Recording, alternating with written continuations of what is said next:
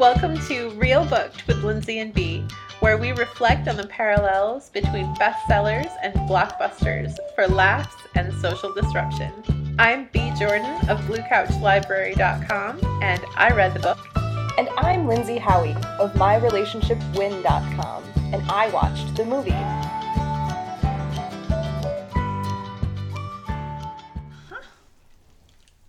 Coffee? Yes, please.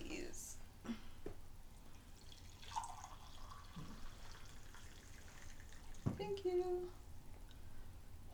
Now I have to really focus on my coffee so I don't burn myself. Sorry. It's okay. I mean, I like to get every drop that I can in there because I want every drop that I can possibly get. Just don't want to spill it on the garage.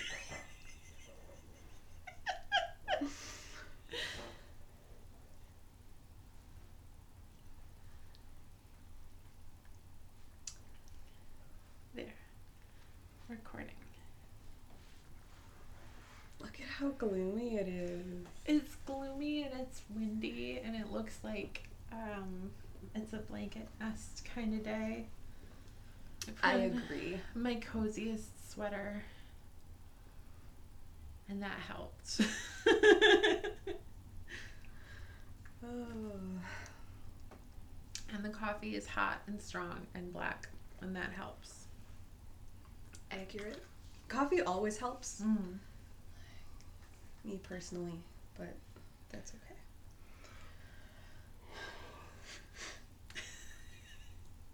It was a big yawn. In case we're recording and this makes it on, the reason she was laughing at me is because that was a really big yawn.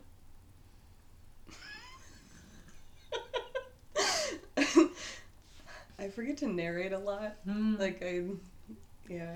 Nope, this is for the patrons. Yeah, that's where I'm at. Sorry, guys.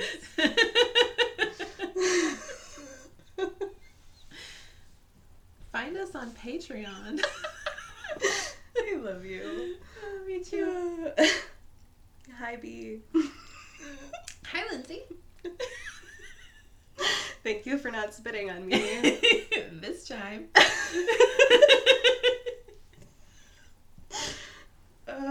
This week I watched The Chronicles of Narnia that was distributed by Walt Disney Pictures in 2005. I see. I read The Lion, the Witch, and the Wardrobe, which was, I think, written in 1950. Or maybe it was 1954. It was, the whole series was between 1950 and 1956. Right, but I think that they were written out of order, and I didn't look into that. Which way Yeah. Okay.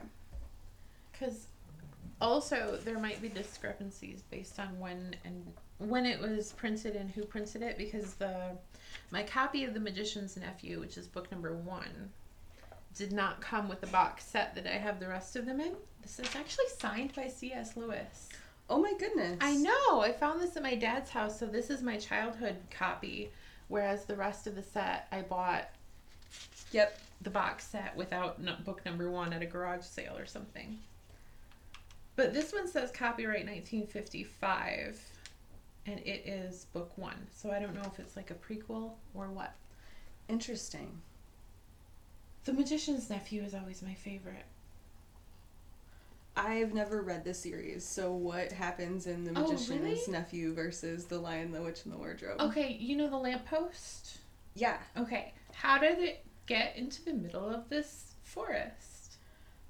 Indeed. Okay, so the Magician's Nephew finds his way into a place between the worlds. There are these like pools that you can go into and travel into a different world. And so I think there's a little girl that comes with him. I can't recall. It's been a long time since I've reread this one. They find their way into Narnia as it's the creation myth, as it's being born, as it's being created. And because the magic is so, the magic is running wild all over the place. There was a chunk of lamppost that got brought along with them and tossed, and it planted and grew a lamppost because the magic was so wild and potent. Yeah. Oh my goodness. Yeah, so the creation of this magical place the faux, you know, the White Witch, and all of the creation stuff was really fun for me.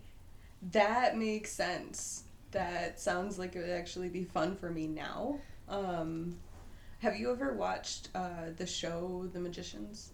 No. Okay. Then never mind. I won't go into that tangent. But it mirrors Narnia in some interesting ways, but it's adult content. And that so sounds really fun. Like, it could be fun for you just to reference later, for sure. Also, this box set, there's a unicorn with blood on its with the stabby. I saw that. This has shaped my conceptualization of unicorns from a young age. Yeah, I think that one might be from like Prince Caspian. I can't remember when we met.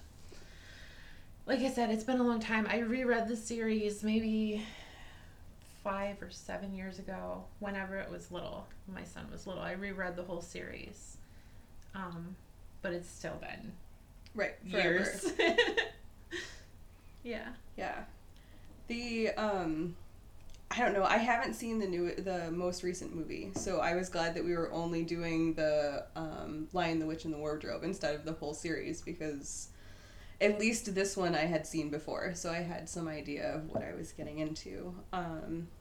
But I'm just curious, you know, it's one of the series that is most, I mean, it's very, very prominent as far as, you know, young children are, you know, reading this all the time.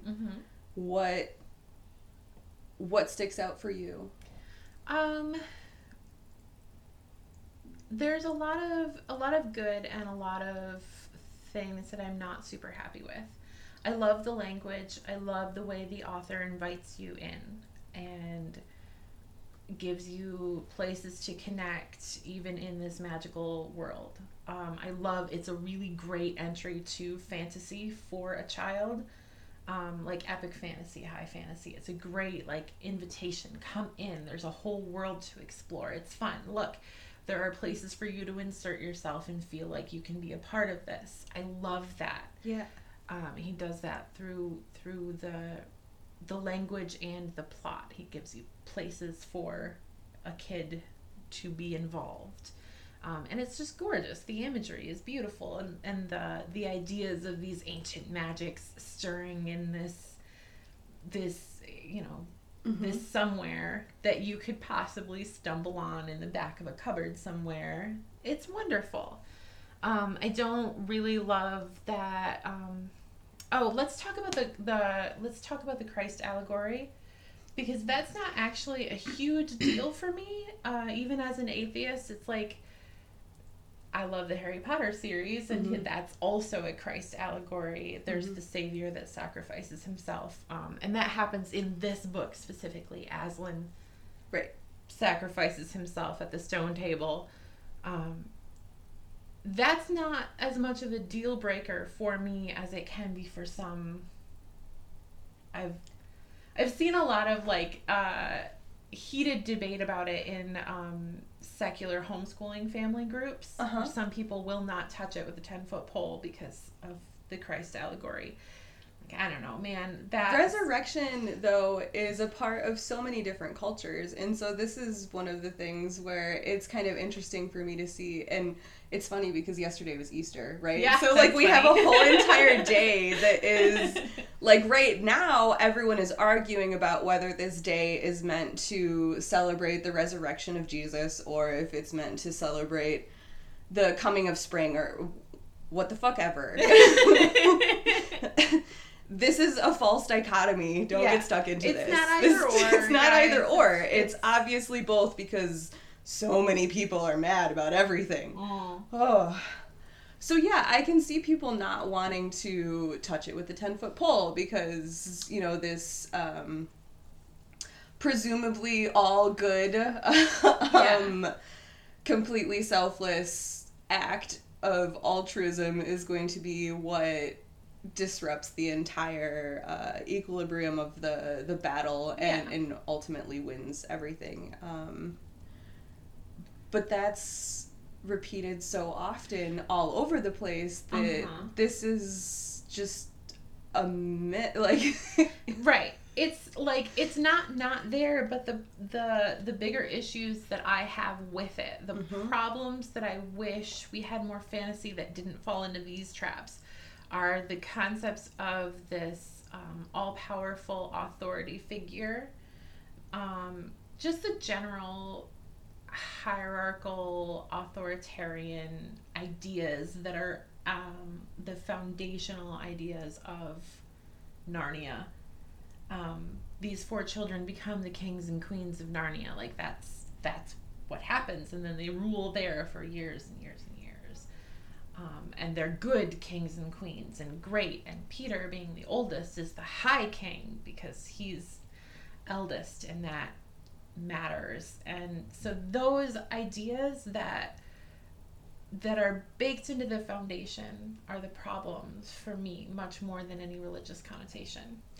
That makes a whole lot of sense, because what you're talking about is much more destructive, whereas the other is much more surface level, in my opinion, and it continues that squabbling within that false dichotomy, instead of actually looking at the root cause of what is actually happening and what that means in a greater context that affects way more people than just the 4 people that we've been focused on for the entire story. Yes. So, like, we meet all of these cute little animal characters. There's Mr. Tumnus the fawn and the beaver family and all of the animals and it's cute and it's silly the way, like, the lion in the story really wants to be like Aslan. He gets really excited because Aslan said, "Us lions, did you hear me? Or did you hear him?" And it's cute and it's funny, but it also continues to underscore that there's a hierarchy. There's an above and a below, and he's below. All of the talking animals are below the humans. The sons of Adams and the daughters of Eves? Yeah. Huh. Which, like, again, it's not an either or, like that, coming back to that false dichotomy. It's not either it's a religious allegory and that's why it's there, or it's the authoritarian hierarchical stuff. It's definitely both. Like, it's definitely written from a Christian perspective. Obviously, the boys are called sons of Adam and the girls are called daughters of Eve. Obviously. And then there's the whole, God set people here on earth above all of the animals. So, of course, there's that hierarchy. Like, of course, there's that authority. And Aslan, as the God character, is, of course, above them in the ladder. Right. So, I wish that there were more fantasy stories that had less of that structure and more, mobility. The characters had more freedom to move. That would be nice. I mean, growth actually happens inside. So when we can see that happen, it do we need to gives talk about more depth to the outside stuff that we're told to applaud. Do we need to talk about where the mountain meets the moon again? I don't know what we need to talk about, because what you just said with the whole the micro mirrors the macro, right? Like, that's what came up for me when you were talking about this being the layers. Yeah. So it's like, if this is just one lens where we can see this story arc, it's all over the place. Yeah. It's everywhere we look. This whole myth and this whole false dichotomy are perpetuated in all of the different areas. So when it's this kind of pervasive within children's literature, what it does for me is makes me look at all of the other dots that connect to that and how that story is then reinforced in all of the different ways. Yeah, I mean, I don't know if I'm thinking about it exactly the same way you are, because I keep thinking about fantasy series specifically because I love fantasy. God, dragons and knights, are you kidding me? And I did go through a phase when I reread this series like I said, 5 to 7 years ago, Mm-hmm. when I reread the entire Harry Potter series and the entire Lord of the Rings series, Hunger Games, and The Once and Future King. Sorry, The Once and Future King by T.H. White. All of my favorites, and they all have that right. The tropes that we know. Yes. We know about the chosen one, and we know about sacrificial saviors, and we know about authority figures and benevolence and we altruism. And you know, a king or a queen being a representation of good, or that power being used for good or evil. Yes. Like, we know about these things in fantasy, and I love fantasy, but it's got I want more from it.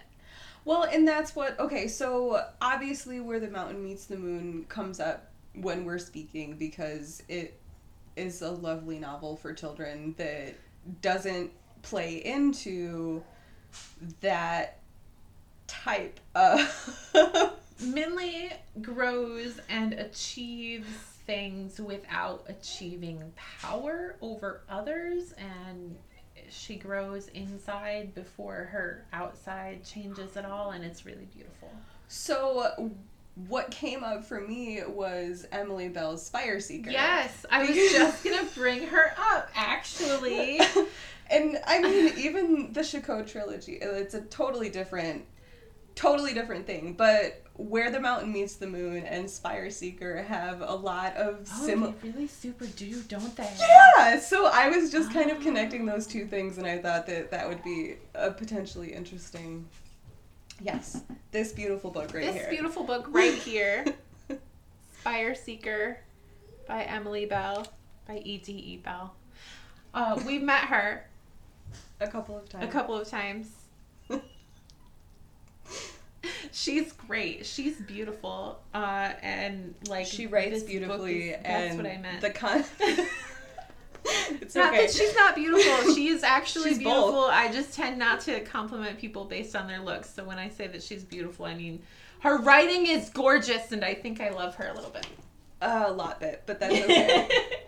But this book and Grace Lee's Where the Mountain Meets the Moon have the same type of quality where their protagonist has to go through a lot of mental challenges, and they're kind of aware of that the whole entire time, and you get to see that component in ways that helps you understand the decisions that they make. Mm-hmm. And then you have a much deeper understanding of kind of where the story goes and why. You know, I feel like a lot of fantasy series, I have not all of, but most of Robert Jordan's Wheel of Time series here behind us. And obviously The Lord of the Rings is over there, and I've read it a million times.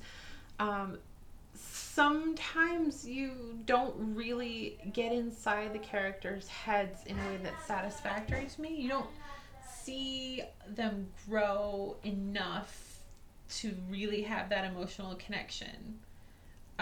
Because there's a lot of external stuff. Yes.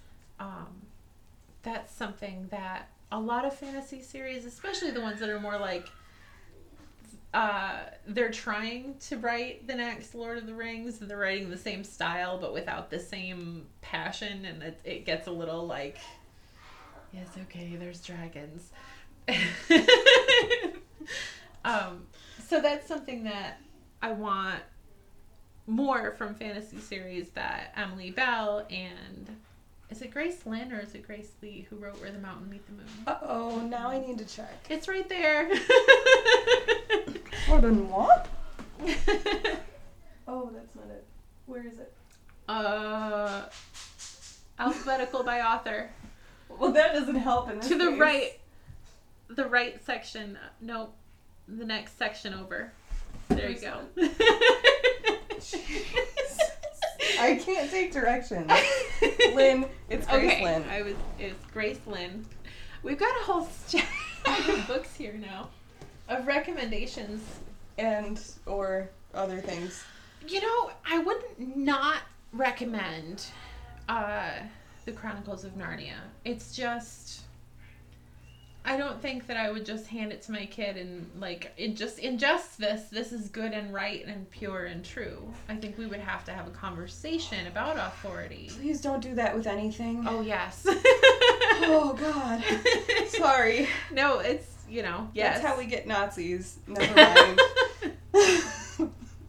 Never mind. Shades of Grey all over the place. Shades of Grey, including this book series, which I love.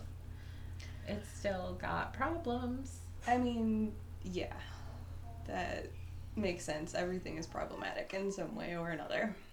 But I was reading it and Everett kept peeking at me. He's like looking at the cover, because Mr. Tumnus, the fawn, is on the cover, so he's like, definitely, there's illustrations throughout, and he's peeking over my shoulder like, what you reading? Mm-hmm. So we're going to have to go there soon, and he's going to love it, and we're going to have to talk about this sort of thing, and I look forward to it. He's an intelligent kid. I am excited about the conversations we can have about. You've been setting yourself up for a really long time to be excited about those conversations. Yeah. Like, to be completely fair, like, you guys have been having these conversations since every time it comes forever. up. So yeah. That makes sense that you're excited and that he is, and that it's going to be a way for you guys to kind of co-create a conversation around things like, what does it mean to be, the kind of person that stands up for other people? Mm-hmm. How do we do that without placing ourselves above others? Like, what does it mean to be a good person? That's definitely a conversation that we've already started to have. Mm-hmm. That's important for me to teach him. I mean, we're white. I'm raising a white boy. That's a conversation that's really, really important for everybody. Everyone. God, I gotta say, not especially, but definitely white parents definitely have this conversation. I'll say especially. The more fucking centered you are, the more important it is for you to do the work to deconstruct whatever bullshit is in your head that makes you feel centered. Yeah. Yeah. Sorry. So... Not sorry, guys. So it's a line that it's super important for me to learn how to walk, is teaching my kid how to not feel like he's the center of the universe while reassuring him that he is the center of my universe. Yep. But it's not... he gets it. Like, give your kids credit. They'll get it. It's fucking simple. It really You is. just have to be honest, and that's the part where most parents trip up, because there is the authoritarian imprint in your brain that tells you that you are above this little tiny person. Right. Like, you had to do a lot to deconstruct to get to the place where you give him space that you were not given as a child. Yeah. Definitely. And that's probably another reason why it might come simpler to me, because I did have to deconstruct all of the authoritarian, hierarchical concepts in my brain, because I was raised in a super far right environment. That now I can see it very clearly, and when I can avoid it and have a more peer-to-peer conversation with my kid in which he is able to express and learn and ask questions in ways that I couldn't, I just fucking revel in it, because he's awesome. He's a really cool kid. I like him a lot. I'm excited about the conversations that we're going to have around the Chronicles of Narnia and authority. Percy Jackson was fun. Rick Riordan's Percy Jackson series was a fun one to talk about with him too. That makes sense. Yeah. Based on Greek mythology, in I was case gonna you're say the one person who lives under a rock and doesn't know anything about Percy Jackson. It's a good series. Rick Riordan has a couple of good series, but that's a totally different tangent. Well, let's go there. I don't know. He does, there's an imprint of, I can't remember which publisher, but it's Rick Riordan Presents. So he is using his centered white male voice to reach out and bring into the spotlight authors of color, authors of indigenous heritage or whatever. So writing myth stories from the perspective of the culture that the myth is from. Yes. By supporting the person doing it or by doing it? No, by supporting the person doing it. That is absolutely amazing. And bringing to attention to the rest of the world, hey, look at this person over here doing this awesome thing. That is definitely what we need people with platforms to be doing, right? Especially centered white people. Rowling. God, I'm so upset with her. Wow, we're naming names today, We guys. are naming names. Whew, okay. Well, sorry, I woke up on the wrong side of the bed and there's not enough coffee and I'm really angry at J.K. Rowling. I'm sorry. I think that might be slight, I know. lateral hate, but... Oh no. It's fine. I drank all the coffee, guys. You need it. It's okay. I can make more later.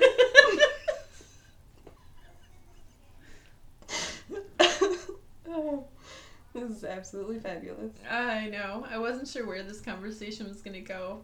Same. Everywhere, as it turns out. Yeah, that's good. We need days like that. Mm-hmm.